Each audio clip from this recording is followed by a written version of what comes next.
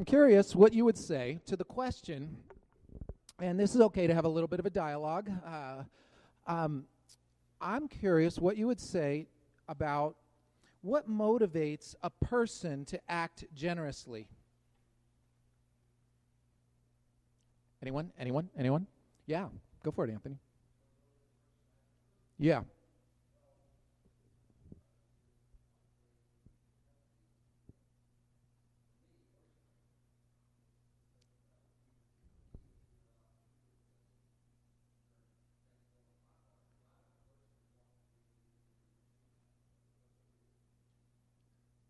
Okay. So there's a level of gratitude, maybe an indebtedness. Yeah. What else? Seeing the need. Absolutely. Believing in the cause.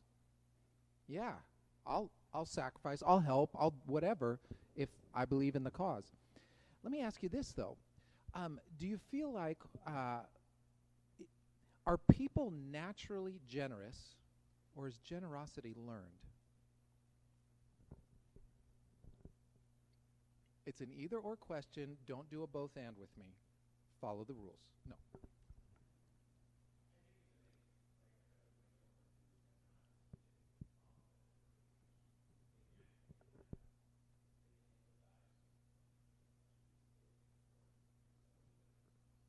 Mm.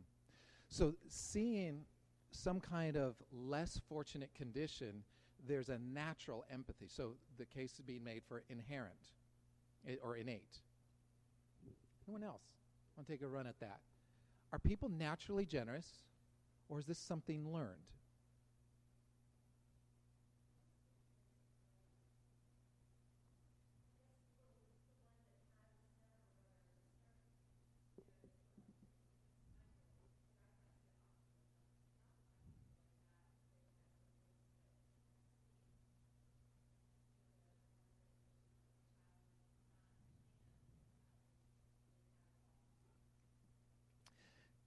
Absolutely, and it doesn't even have to be an only child. It could be a really affluent family, and everyone had their own, and so no one had to share.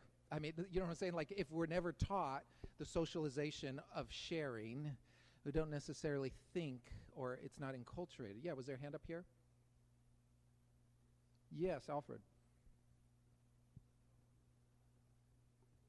Real loud.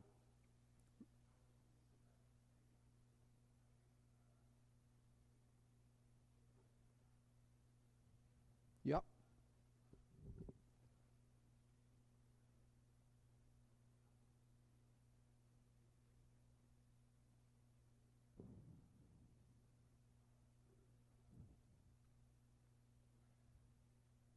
Yeah.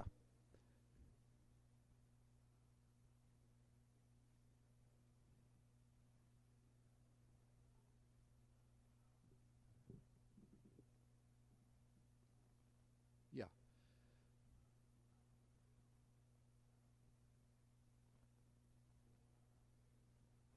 I agree. So I'm asking a question that, and Alfred already broke the rules by saying it's both. But I'm asking a question that is both. But we typically think of it like, oh, we find someone who's generous, or we find someone, or maybe we think about how we've had to grow in this area. But I think it is both. Maybe we could say it like this. Maybe it's a muscle that just needs to get exercised. But there is this inherent conscience in us that can be moved depending on what the circumstance is. Now, I read an article a little while back, and I just kind of held on to it because it struck me. And it was sort of a no-duh article, but it was 10 simple habits that make people happier. And it was 10 things of sort of predictable, common sense things. But the thing that caught my eye was it was proven by science. So they wanted to kind of equate your feelings of happiness scientifically. And so I thought, okay, this is going to be interesting. And it was your natural, kind of normal things going through the list. Well, it was, get more rest so you don't have such a negative reaction to negative emotions. And it was live closer to work, presumably because commute creates a worse version of you. It was, time with family and friends, identifying your hobbies. But the one that struck me the most, and the argument behind it, was help others. one of the great causes of our happiness is our capacity to help others. In fact, they figured out scientifically that if you can have 100 hours a year, that was a magical number for sustained happiness. That's 2 hours a week of sustained happiness. And here's what they said. When researchers interviewed more than 150 people about recent purchases, they found that spending money on people, on other people, and they called it pro-social spending. Pro-social spending are things that you do, like if we all go out in a group tonight, and it's more fun if we all go out and spend money on dinner than if I was to go out and just catch something to eat on my own and eat by myself. Pro-social spending. Or if I went to a concert, but there was other people involved, and there was some social dynamic. They talked about, and certainly gift giving and buying for others falls into that. They call it pro-social spending. It boosts our level of happiness, as opposed to material items like, oh, I bought myself a pair of shoes or a new TV or a pair of clothes, a set of clothes or something like that. Now, the Journal of Happiness Studies, because that exists, the Journal of Happiness Studies, published a study that explored this very topic. And they said participants recalled a previous purchase made for either themselves or someone else and then reported on their happiness. And afterward, participants chose whether to spend a monetary windfall on themselves or someone else. Participants assigned to recall a purchase made for someone else reported feeling significantly happier immediately afterward. More importantly, the happier participants felt, the more likely they were to choose to spend a windfall on someone else in their near future. So spending money on other people makes us happier more than buying stuff for ourselves. Similar studies went on about volunteering, and there was a professor at the University of Pennsylvania. He wrote a book called Flourish, a visionary new understanding of happiness and well-being, and he said, he explains that helping others can improve our own lives. And he says, we scientists have found that doing a kindness produces the single most reliable monetary increase in the well-being of any exercise we have tested. See, I would say that we feel most alive when we're able to give. We feel most needed, maybe even valuable, when we're able to contribute. Now, typically, we don't think of generosity as sort of normal or average.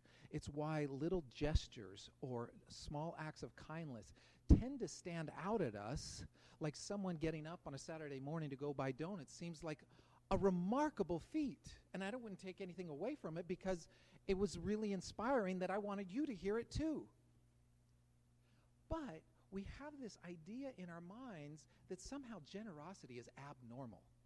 And maybe it's because we live in a culture where it celebrates accumulation, where possessions are highly valued. And we're taught inherently to be some kind of consumers at a very high level. And so I feel like we're groomed to increase our own levels of comfort. At least that's what culture would tell us. The problem is that we will never change a life, most notably our own. Now, I would say it this way. I don't think you need to be Bill or Melinda Gates and oversee a foundation with vast amounts of money in order to contribute and feel some level of satisfaction. Everyone has the capacity for joy because everyone has the capacity to give with what you already have. And the myth of generosity is that, oh, if I could just make this much, then I could do some real damage or make a real contribution. Oh, if when my kids move out and I'm not the taxi service, or if they're not, then I will really be able to give of myself more. Or if, no. We start with generosity with what we do have. That's always ground zero.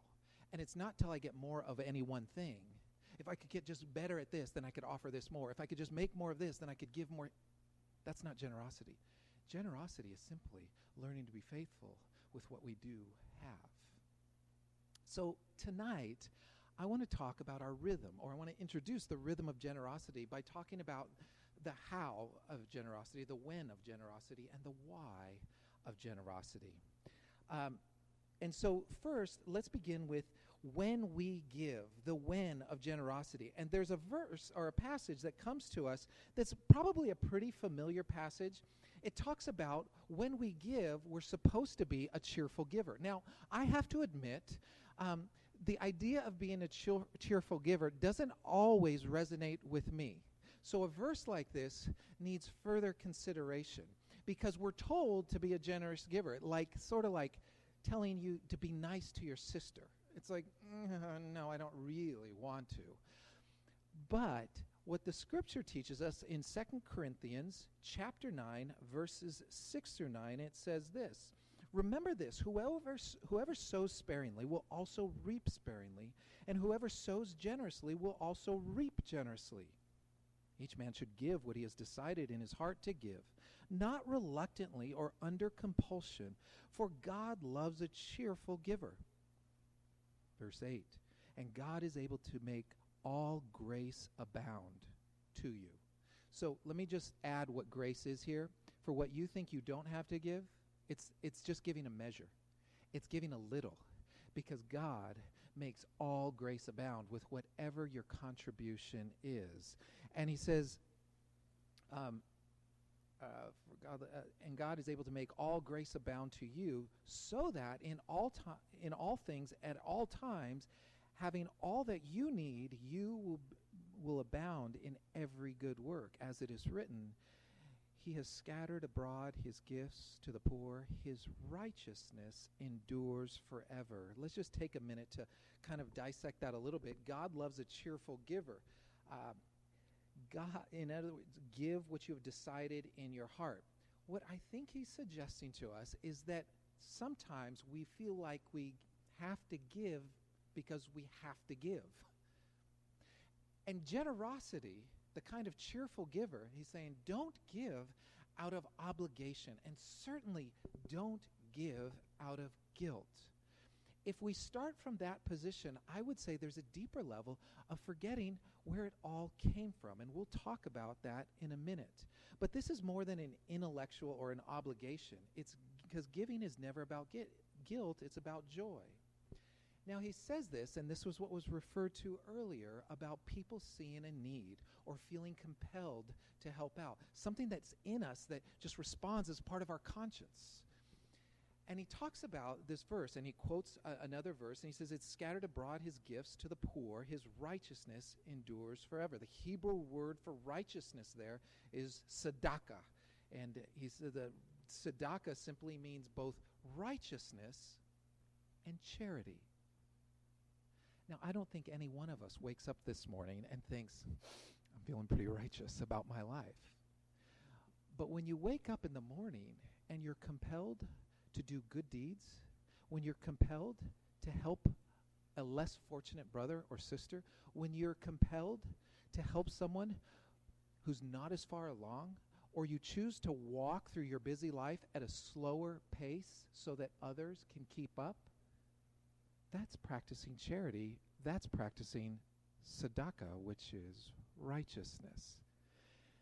So what we see here, and I love the video that we showed earlier, because the picture of these students helping the homeless man, the question that we can end up asking ourselves is, out of the three groups of people, the homeless man, the German students, or the onlooking crowd, the question that I went away with was, who went away happiest? Think about it. You could argue that the homeless guy probably was most humbled, but he walked away feeling blessed and with a little change in his pocket. And he didn't have to even do anything for it. Well, you could say, well, it's the students that went away happiness because they just walked away with their friends, building a really meaningful memory together with a well-executed plan and a GoPro. Or maybe it's the crowd that just happened to be in this divine experience, this divine appointment where they saw this unfolding beyond, like in front of them, and they got to participate and drop money in and be a part of something that was bigger than themselves? Who went away happiest? To which I would say, all of the above.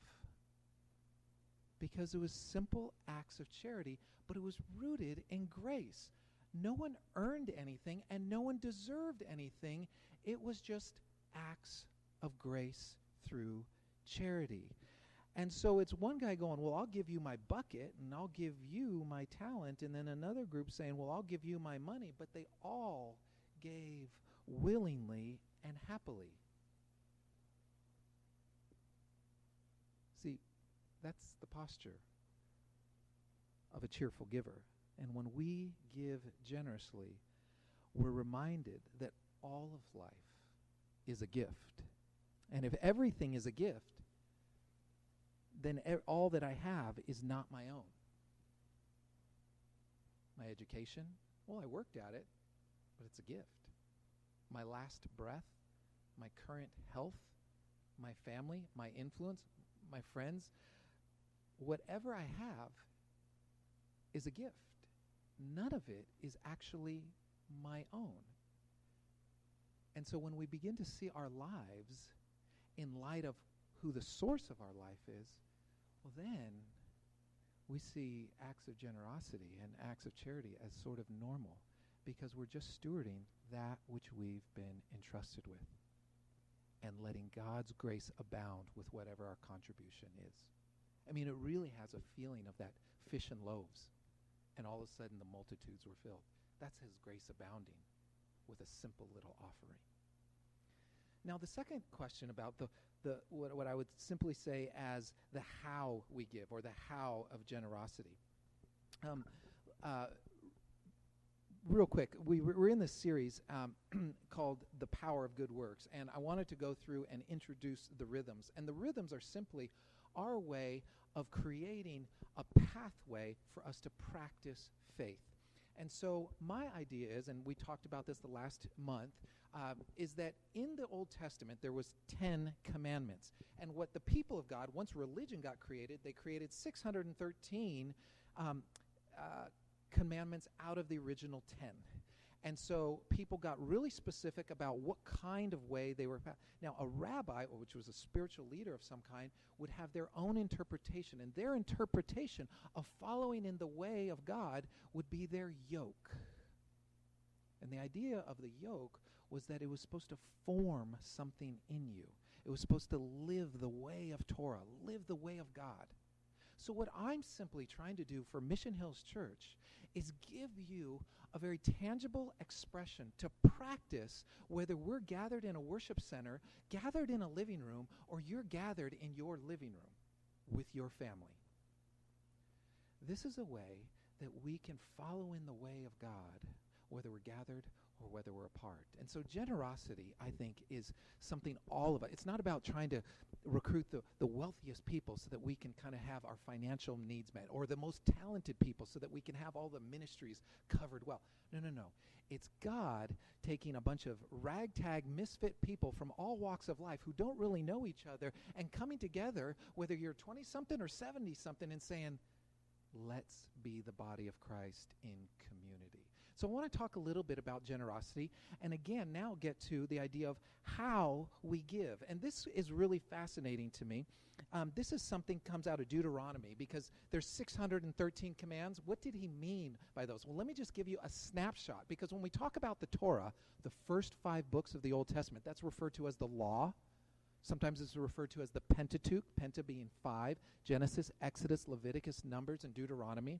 We have this original text, by the way, the text Jesus taught, and all of these well-practicing Hebrew people would have known this backwards and forwards. Now, some people would have different points of emphasis towards social justice, towards the poor, the marginalized, or to what you could or couldn't do on the Sabbath, or eating clean or unclean foods, whatever their point of interpretation was. But we get a clear shot over what the Torah was supposed to do. And it talked about all manner of things, from our sexuality to the kind of clothes we were supposed to wear, to what we were going to eat, or to how we were going to manage debt. There was clear guidelines in the Old Testament about this. Listen to in Deuteronomy chapter 24, And we're going to read several verses. And if you've ever read through this, it always is kind of a head scratcher, like, oh my gosh, this is the most dry reading of all time. Until you realize there's this larger story of understanding what it meant behind God's intent. Okay, so verse 10. When you make a loan of any kind to your neighbor, and again, just pick up some of the things that feel sort of daily, sort of ordinary, sort of everyday kind of qualities. Oh, a loan. We all know about that. When you make a loan of any kind to your neighbor, do not go into his house to get what he is offering as a pledge. Stay outside and let the man to whom you are making the loan to bring the pledge out to you. If the man is poor, do not go to sleep with his pledge in your possession. Return his cloak to him by sunset so that he may sleep in it. In other words, it would be like our signing on the dotted line, our signature being our bond, our handshake being our bond. It would be an outer cloak, which made a person quite vulnerable in a desert, arid region. Once the sun went down, it was going to be with sleeping without covers. Don't rob a person of basic human quality of being able to find rest and not freeze to death. But legally, they were allowed to take that as sort of a deposit, if you will. And he's like, yeah, don't do that. You can do that by the law, but I'm inviting you into something holier than that. So what is charity? Righteousness. Tzedakah. And so he goes on to say, then he will thank you, and it will be regarded as a righteous act in the sight of the Lord your God. Verse 14, do not take advantage of a hired man who is poor and needy. If you got a day worker, don't pay him tomorrow. What does he say? Whether he is a brother Israelite or an alien living in one of your towns. Whether he is light-skinned or whether he crossed over the border illegally. Whether he's a refugee, a migrant, whatever your background, treat him right. Pay him what he's due. This has all sorts of implications. This story isn't about then and there. It's about here and now. If there is a timeless quality to the scripture, it is speaking to today. And he's saying, pay him his wages each day before sunset, because he is poor and is counting on it. Otherwise, he may cry to the Lord against you, and you will be guilty of sin. Verse 17, do not deprive the alien or the fatherless of justice, or take the cloak of the widow as a pledge. Those were the three most vulnerable categories in their society. Remember that you were slaves in Egypt, and the Lord your God redeemed you from there. That is why I have commanded you. There is, when people always say, I don't like the Old Testament because there's no grace in the Old Testament. It seems like God's all God of wrath in the Old Testament. New Testament, it's all about grace and mercy and kind, except when you see a gracious invitation woven into that says, remember that you were once slaves? It's sort of like you walking into money because your parents made a life for themselves and not realizing the sacrifice, and you just sort of assuming that it's always been this way. And it's like your parents saying, I didn't always have it so good. You sure have it good today. And I don't know if that sounds like you as a parent today, or if that sounds like the home you grew up in. But that's what God's reminding him. You were once slaves. You were once dependent on me to feed you. You were once so vulnerable, so oppressed, and I heard your cry. Don't forget whose you are and where you came from. That's what he's saying. And then he gets really even pointed, because he's talking about people's livelihood and business now. Now, what's the predominant, business model for the day? Agriculture. So what does he speak to? Agriculture.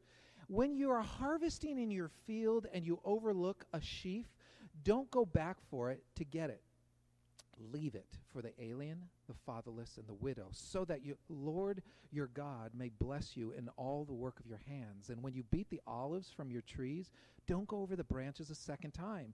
Leave what remains for the aliens, the fatherless, and the widow. And when you harvest the grapes in your vineyard, don't go over a second time. Leave what remains for the aliens and the fatherless and the widow. Remember that you were slaves in Egypt. That is why I have commanded you to do this. Jesus gets really pointed, reminding them of where they came from. Now, they all would have had an idea of this kind of teaching. But when he starts to talk about how we give, in other words, if you have owned a field, don't reap a harvest all the way to the edges. Let people come by and pick. So, in other words, the people of God, both then and now, are both, hear this, God's welfare system and God's social security.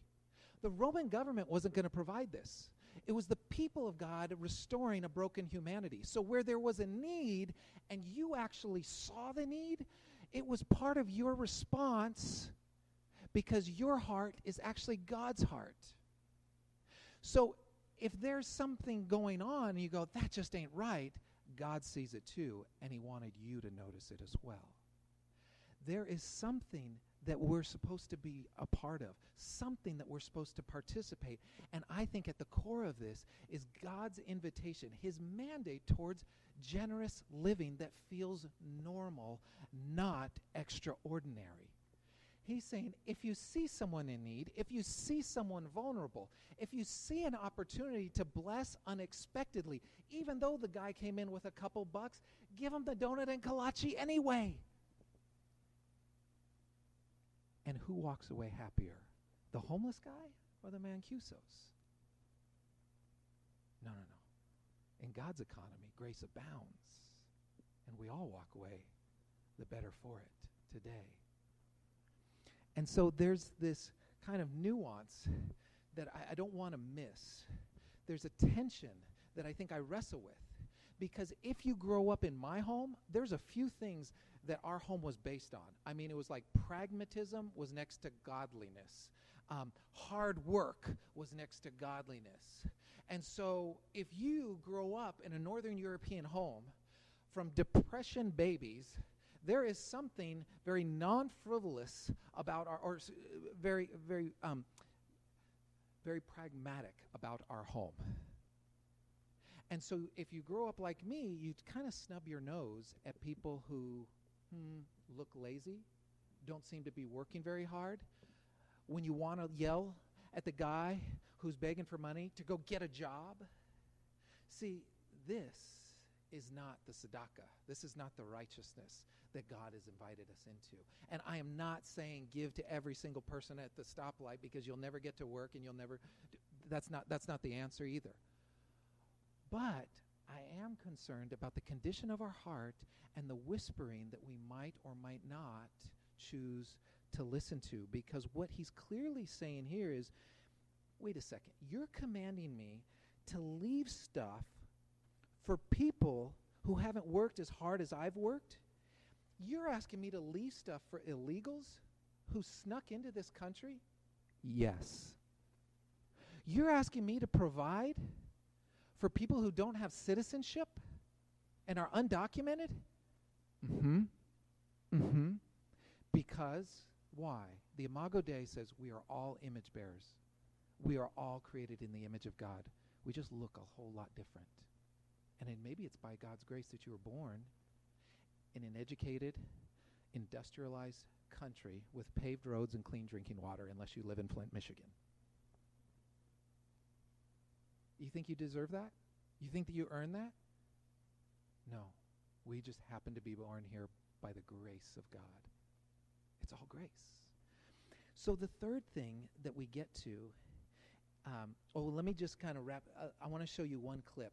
And if you are a parent here today, this will resonate deeply, deeply with you. It comes from Louis C.K. Louis C.K. and his show called Louis. He's having an argument with his daughter, and I thought it was too perfect to pass up, because when we start to talk about it's not fair, I think that resonates with all of us. And so how we give starts with seeing a need and looking to meet that need simply because we can. And all God's people said, amen. Oh my God, the only time you should ever look at your neighbor's bowl is when there's not enough. I mean, that is just good preaching right there. So when we give generously, we're reminded that all of life is a gift, and it all starts with everything is from God, and it's not my own. But how we give starts with simply seeing a need and looking to meet that need because we can. You're not looking to solve the problem.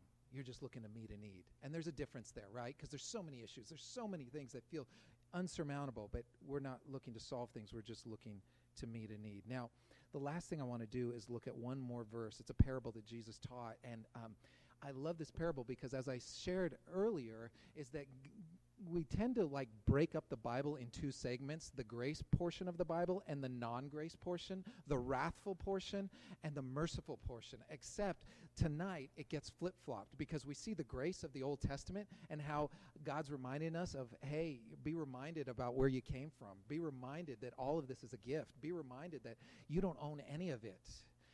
And then Jesus comes along and tells this shocking parable, but you can tell someone got under his skin. This was him in a tense, kind of tight-lipped moment where he's just like, you could just hear, I could almost sense he wanted, and this is me projecting, but he has this in Luke chapter 12. We read these words in starting in verse 13. Someone in the crowd said to him, "Teacher, tell my brother to divide the inheritance with me." And Jesus replied, "Man, who appointed me to judge you or be an arbitrator between you?" Then he said, "Watch out, be on your guard against all kinds of greed, and man's life does not consist in the abundance of his possessions." What he was basically acknowledging is that in the inheritance of a family, the eldest son would get half, and all the other siblings would be divided against.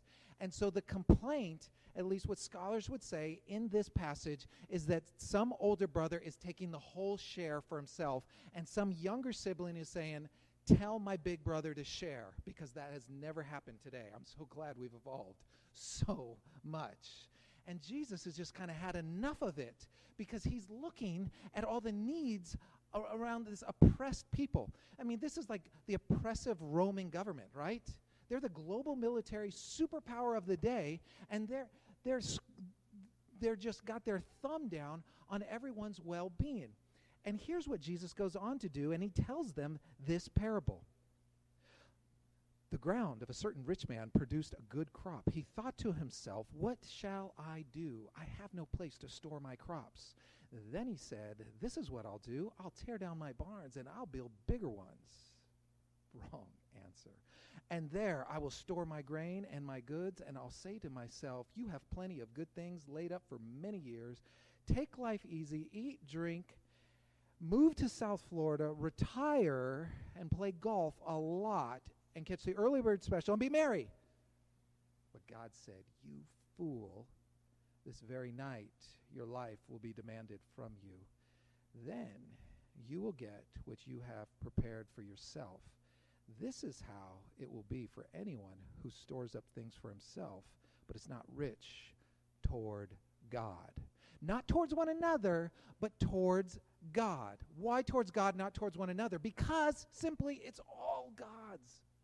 All that you have, all that you are, all that you think you've earned, all God's. Because you're not rich towards God. So let's just talk about that for just a minute. Because this is one of those passages. Jesus normally is all about grace, and he's all about mercy, and he's all, and so much of it, in this one scene, Jesus says, "This act deserves death. I ain't playing. This you should go to hell for. This is no good. No bueno. Not playing around."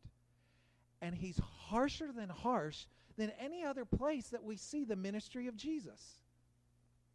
And the offense is someone stockpiling and getting more lazy and increasing their own level of comfort and wanting to do less. And all of a sudden, this feels like a contemporary modern-day American indictment. I get convicted reading this. I'm struggling to want to talk about this. So don't blame the messenger. But I think there's something really life-giving behind this.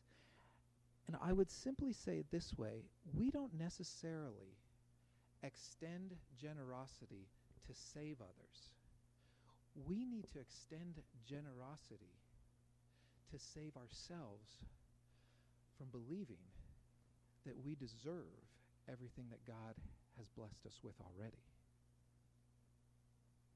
Are we called to be good stewards? Absolutely. Super biblical. It's honoring. Should we be wise with our investments? Absolutely. Should we be careful with how we just throw the resources around, whether they be time or talents or treasures? Absolutely. But Jesus does sort of an about-face on everything like namby-pamby, grace, mercy, all acceptance, everyone's good, we're all fine. And he goes, no. There are needs among you. There are opportunities all around you. Don't not look. Don't not see this. If I could use a double negative for all the English majors in here, I apologize for that.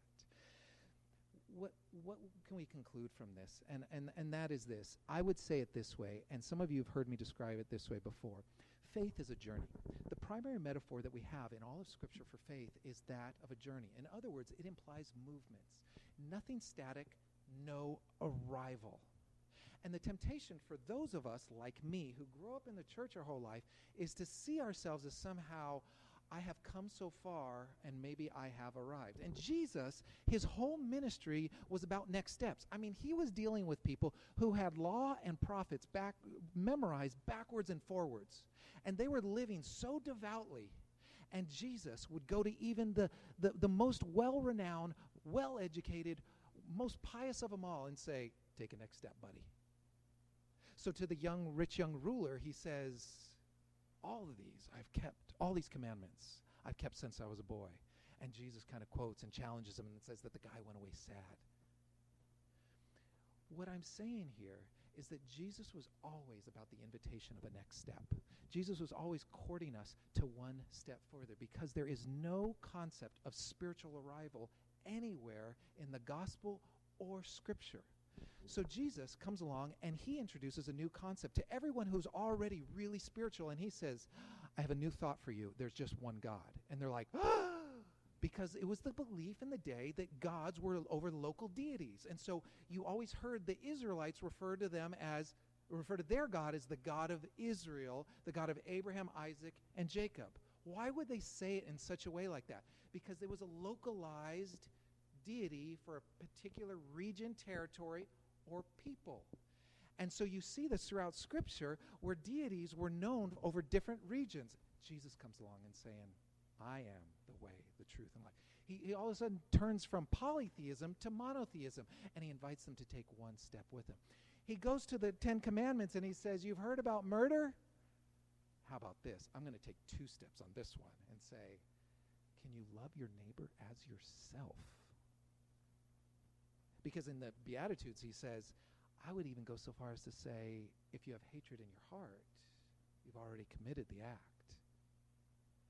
Jesus was always about one step.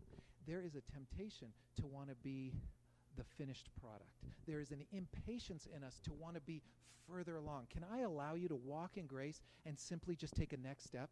It's always A to B, B to C, C to D, and so forth. But don't get so discouraged thinking, I want to be down the road, A to Q. That's not the gospel.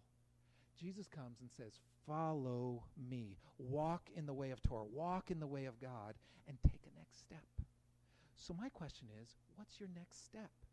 Now, let's talk about finances, because it's very easy to think, well, I've arrived at my 10%. And in some time, we're going to talk about the importance of 10% of our money being given back to God, because that's a really significant number, and we can see it all the way through Scripture. But here's the temptation, is to feel like, well, I've got to 10%. Except we know that there's no concept of spiritual arrival in Scripture. So maybe we need to talk about 11%, because it's all God's anyway, isn't it? And you just saw some opportunity, did you not? You just saw a need, and maybe God's inviting you to be a part of that solution. The temptation is to think, well, I got to that point. Now, let me just unpack a few scenarios, because I don't want to be legalistic about it. If you are living in debt and you can't even break even, the worst thing that I could do is to say, you need to start giving 10%. Let's take an offering. Maybe what we need to do is get you with some friends who actually have a really great background in financial consulting and get you on a payment plan so that we could get you to break even and get you out of the red. And that's your next step, so that we can start living simply within our means. God doesn't want your money. He wants us free. So what does freedom look like? One more step. But say we're making ends meet, but we don't have a practice of tithes and offerings, to which I would say, don't start with 10% because you'll go into the red. Let's start with 3% and work your way there and see what God does. The invitation is always to a next step, not to legalism. But if you find yourself doing well, right, meeting needs, and you're at 10%, God's not done. God still wants to restore and repair a humanity, and he wants all of our hearts to remain pliable and sensitive to his invitation to another next step. There is no concept of arrival, and so this idea of generosity is actually, I think, the thing that brings the most liberty. Generosity brings the most freedom. And so what I would say this way, just a couple of things about specifically Mission Hills. Well, first, the difference between a tithe and an offering. I would say there is a tithe is a 10% number of all that you earn. Now, if you're talking to a wise friend of mine, he would say of your adjusted gross income. You can ask Theo about that later if that makes no sense to you. But we want to be able to think of, we want to honor God with our finances, and it starts with our earnings because it's all God. He gave me my last breath, right? He gave me the ability to have an education, to have an upwardly mobile career, to be able to have the experiences, to have the social skills. All of it is a gracious gift from God. Or whether it be a strong back, or the legs, or the ability to speak, the ability to speak 2 languages, it's all grace. So offerings, I like to think of as above and beyond a 10%, and we all can participate in that. But when we talk about systematic giving, we're talking about an ongoing act of worship because I need reminders. And throughout Scripture, we always have these tangible reminders that people of God would bring as a systematic way to remind ourselves of the source of life, the source of our provision. And that's what God's inviting us to do. Let me just say something about Mission Hills. We are in a unique place. I am trying to launch what I think can be a low overhead church. I'm not looking to do capital campaigns. I'm not looking to acquire properties, but I'm not opposed to them either. We have done the most streamlined budget that we can, and so we're trying to just be as efficient as possible. But every church starts out with their budget looking at 52 offerings for a year. Friends, we have less than 26. Because I didn't want to plant a church, I wanted to create a way to make disciples. And so part of the culture of Mission Hills is that we want to be in community, and we want to be a community who's practicing faith. So what does that mean? We don't get as many opportunities to pass around the baskets. So the best thing you can do as a part of your ongoing act of worship and your ongoing reminder of whose it all is anyway, is to just to get online and to have a systematic way that would allow us to do some budgeting and to look ahead more than March to see. Now, we were really thankful because we had some year-end contributions that came in that set us up for the first quarter to be able to meet some of our initial obligations. So we're in great shape today, and we're thankful for it. And frankly, I kind of think we're exactly where we need to be right now. Just like Jesus starts condemning the storehouse, I was praying about the Powerball. I was like, I've never played, but maybe, Lord, are you calling me to play Powerball lottery? Because this could be your provision, you know? And maybe I could be, and you could just demonstrate. That's storehouse stuff that Jesus just condemned, right? Oh, wouldn't it be great to just get a lottery winner or like a Dellionaire in here or something like that and could just kind of take care of it, and it could be like we sit at Dad's church? Well, I think it would rob all of us of building a community of faith together. So let me just conclude by saying this. I think the power of the Christian life is that we're most alive when we give, and we simply are able to trust God with the results. And I think that's where we begin to see God move. I think the temptation is when we start to give of ourselves, whether it be our time, our pocketbook, our giftedness. All of a sudden we go, are they appreciating it enough? Are they stewarding it well enough? Did they know that I did that? And Jesus would say, the offering is to God, so that your generosity towards God is acknowledged. It is a spiritual act of worship. So all that we have is a gift for him. So can I pray with you, and then we can just continue on in a time of worship.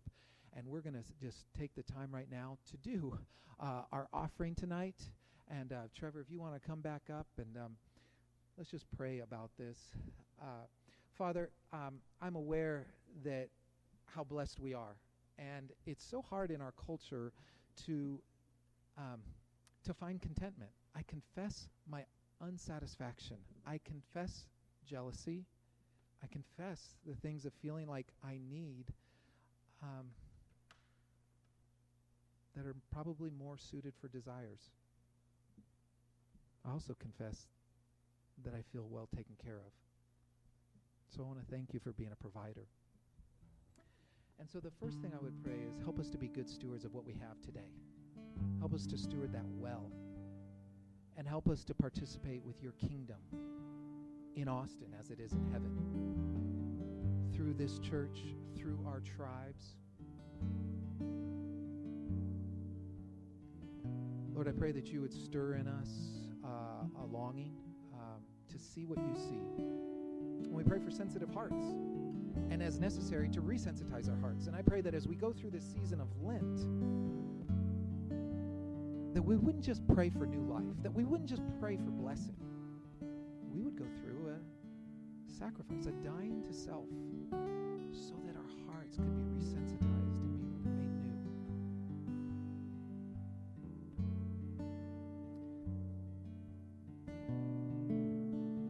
So I pray that you would just speak to us in these moments as we declare your worth and we say just how beautiful you are, Lord, as we cry out to you.